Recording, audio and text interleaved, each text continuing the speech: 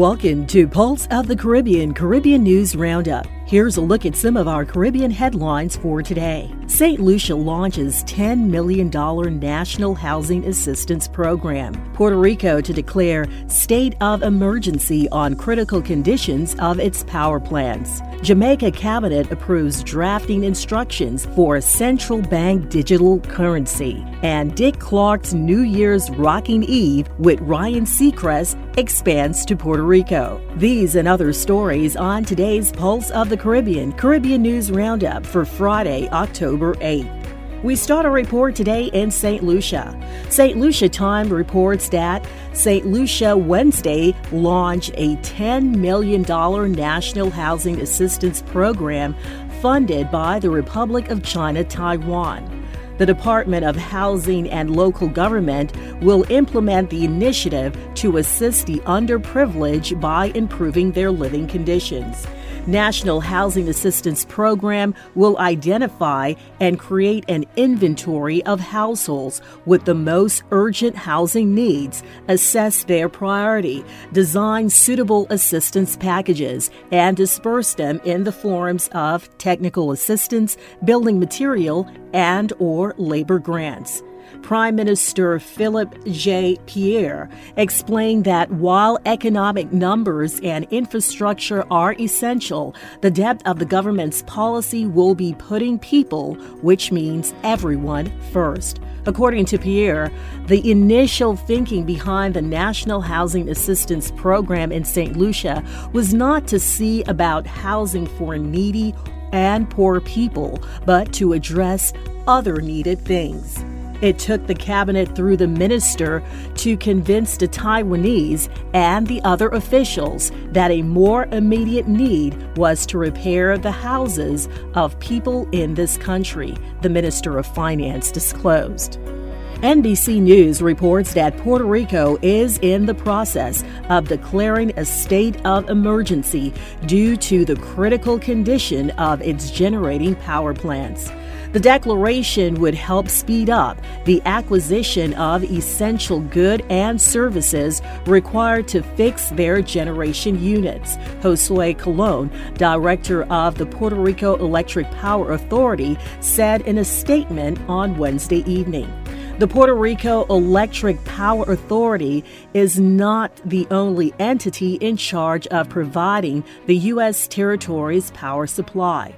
LUMA, a private company, has been in charge of the transmission and distribution of electricity on the island since June, while the Puerto Rico Electric Power Authority, a public corporation, continues to be in charge of controlling power generation units. Since the power grid's partial privatization, hundreds of thousands of Puerto Ricans on the island have been subject to constant blackouts.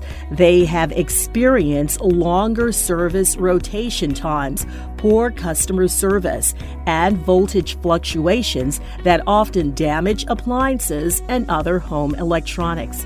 The situation has alarmed members of Congress who are concerned that Puerto Rico's extreme power supply instability may be the prologue to a complete collapse of the grid in the near future. On Wednesday, the House of Natural Resources Committee hosted a congressional oversight hearing to examine the status of Puerto Rico's electric network and its partial privatization. During the hearing, when lawmakers asked if Puerto Rico's power system is nearing a complete collapse, officials in charge of LUMA and the Power Authority answered with caution, describing the system's condition as critical. More than $11 billion in federal funds have been approved by Congress to upgrade Puerto Rico's power system, but no money has been dispersed yet, pending further approval of specific projects that would help accomplish such goal. Jamaica Information Services reports that drafting instructions are to be issued to the Chief Parliamentary Council for amendments to the Bank of Jamaica Act to facilitate the issuance of the central bank digital currency by the Bank of Jamaica. The move follows approval by the Jamaican cabinet. Addressing a virtual post-cabinet press briefing on Wednesday, Minister of Education, Youth and Information, the Honorable Fayval Williams, noted that the Bank of Jamaica to be the sole authority to issue the central bank digital currency.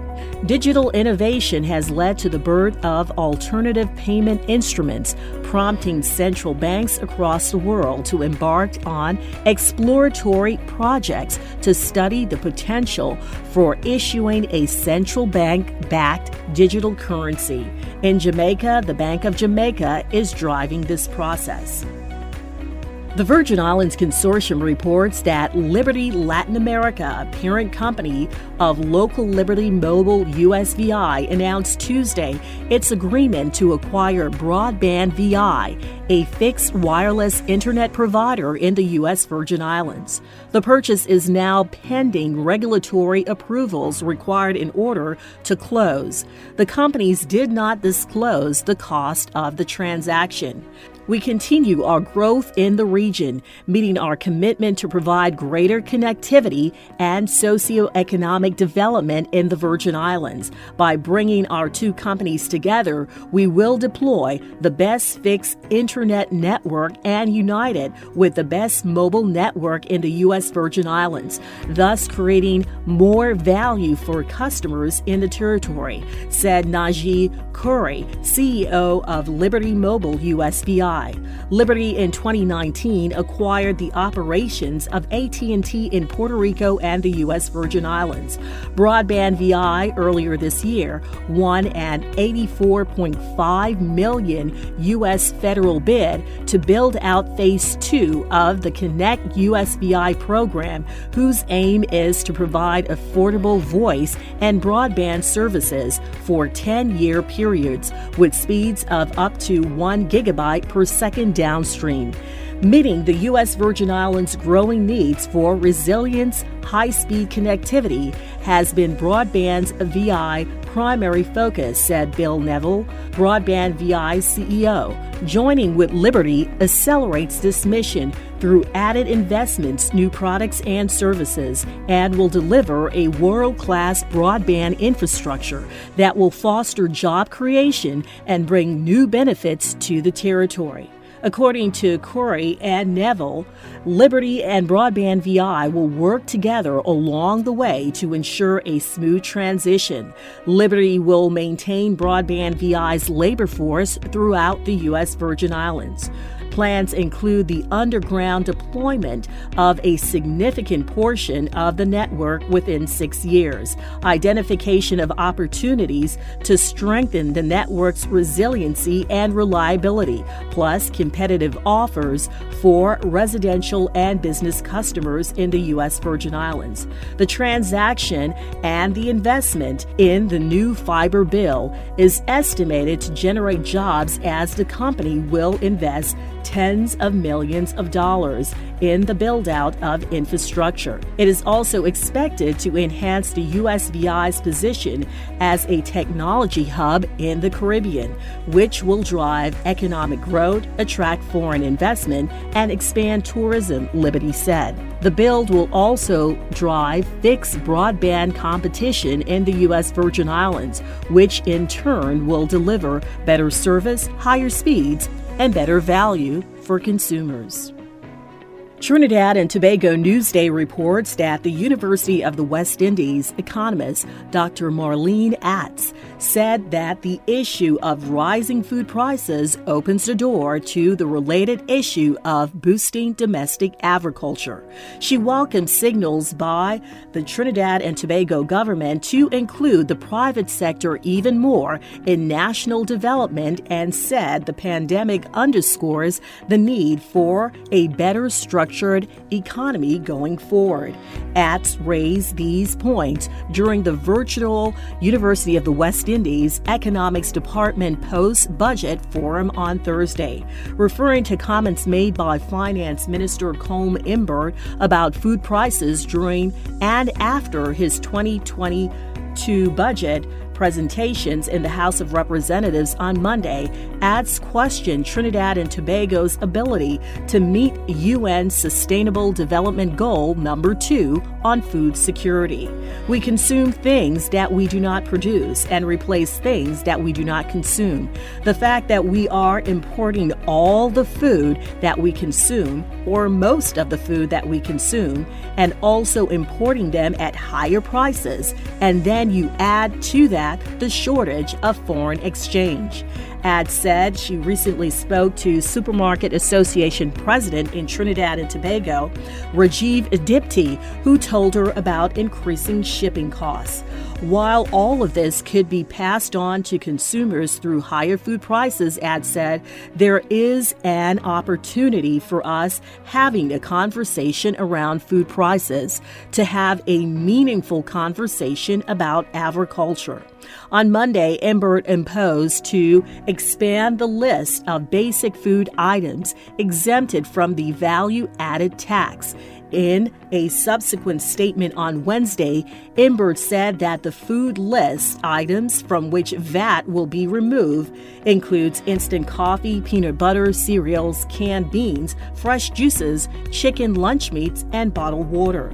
ATS welcome fiscal measures aimed at encouraging greater private sector investments and involvement in national development. She referred to the reduction in the tax rate to encourage development in manufacturing as an example.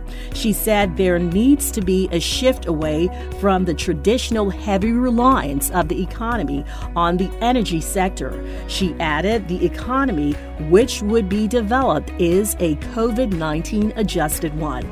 The University of the West Indies International Relations Institute lecturer David Siraton said government's development plans pre-2020 would have to be altered as a result of COVID-19.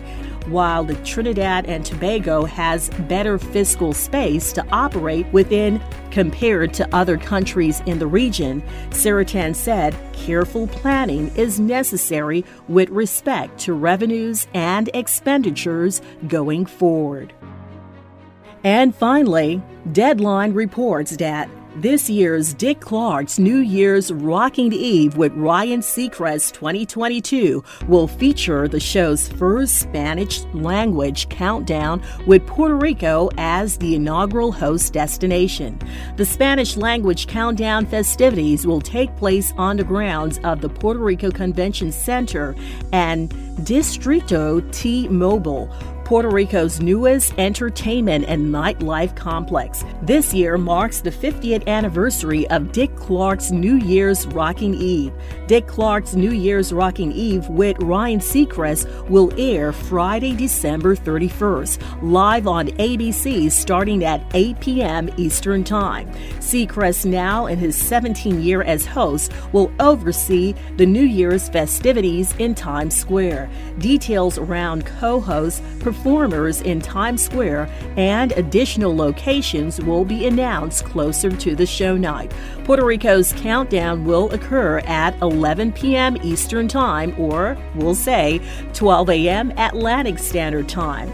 We're very excited to host Dick Clark's New Year's Eve Rocking with Ryan Seacrest 2022 on our island, and to count on the high-caliber event to project the greatness of Puerto Rico and our people, said Governor Pedro Pierluisi. This celebration not only allows Puerto Ricans to enjoy this great historic event, it also speaks to diverse communities around the world that our island is ready to receive tourism and foster economic development. We have so much to offer as a destination, and New Year's Rocking Eve will be a testament to all that Puerto Rico has to offer. This iconic moment further elevates Puerto Rico as a must-visit destination for 2022. We could not think of a better way to celebrate this new year than with its first ever historic commemoration, welcoming record-breaking visitor numbers during high season. We invite travelers everywhere to start their 2022 alongside with us, said Brand Dean, CEO of Discover Puerto Rico. This has been your Pulse of the Caribbean News Roundup for Friday, October 8th. I'm Keisha Wallace. For more Caribbean news stories and information, visit us online at pulseofthecaribbean.com and follow us on Facebook.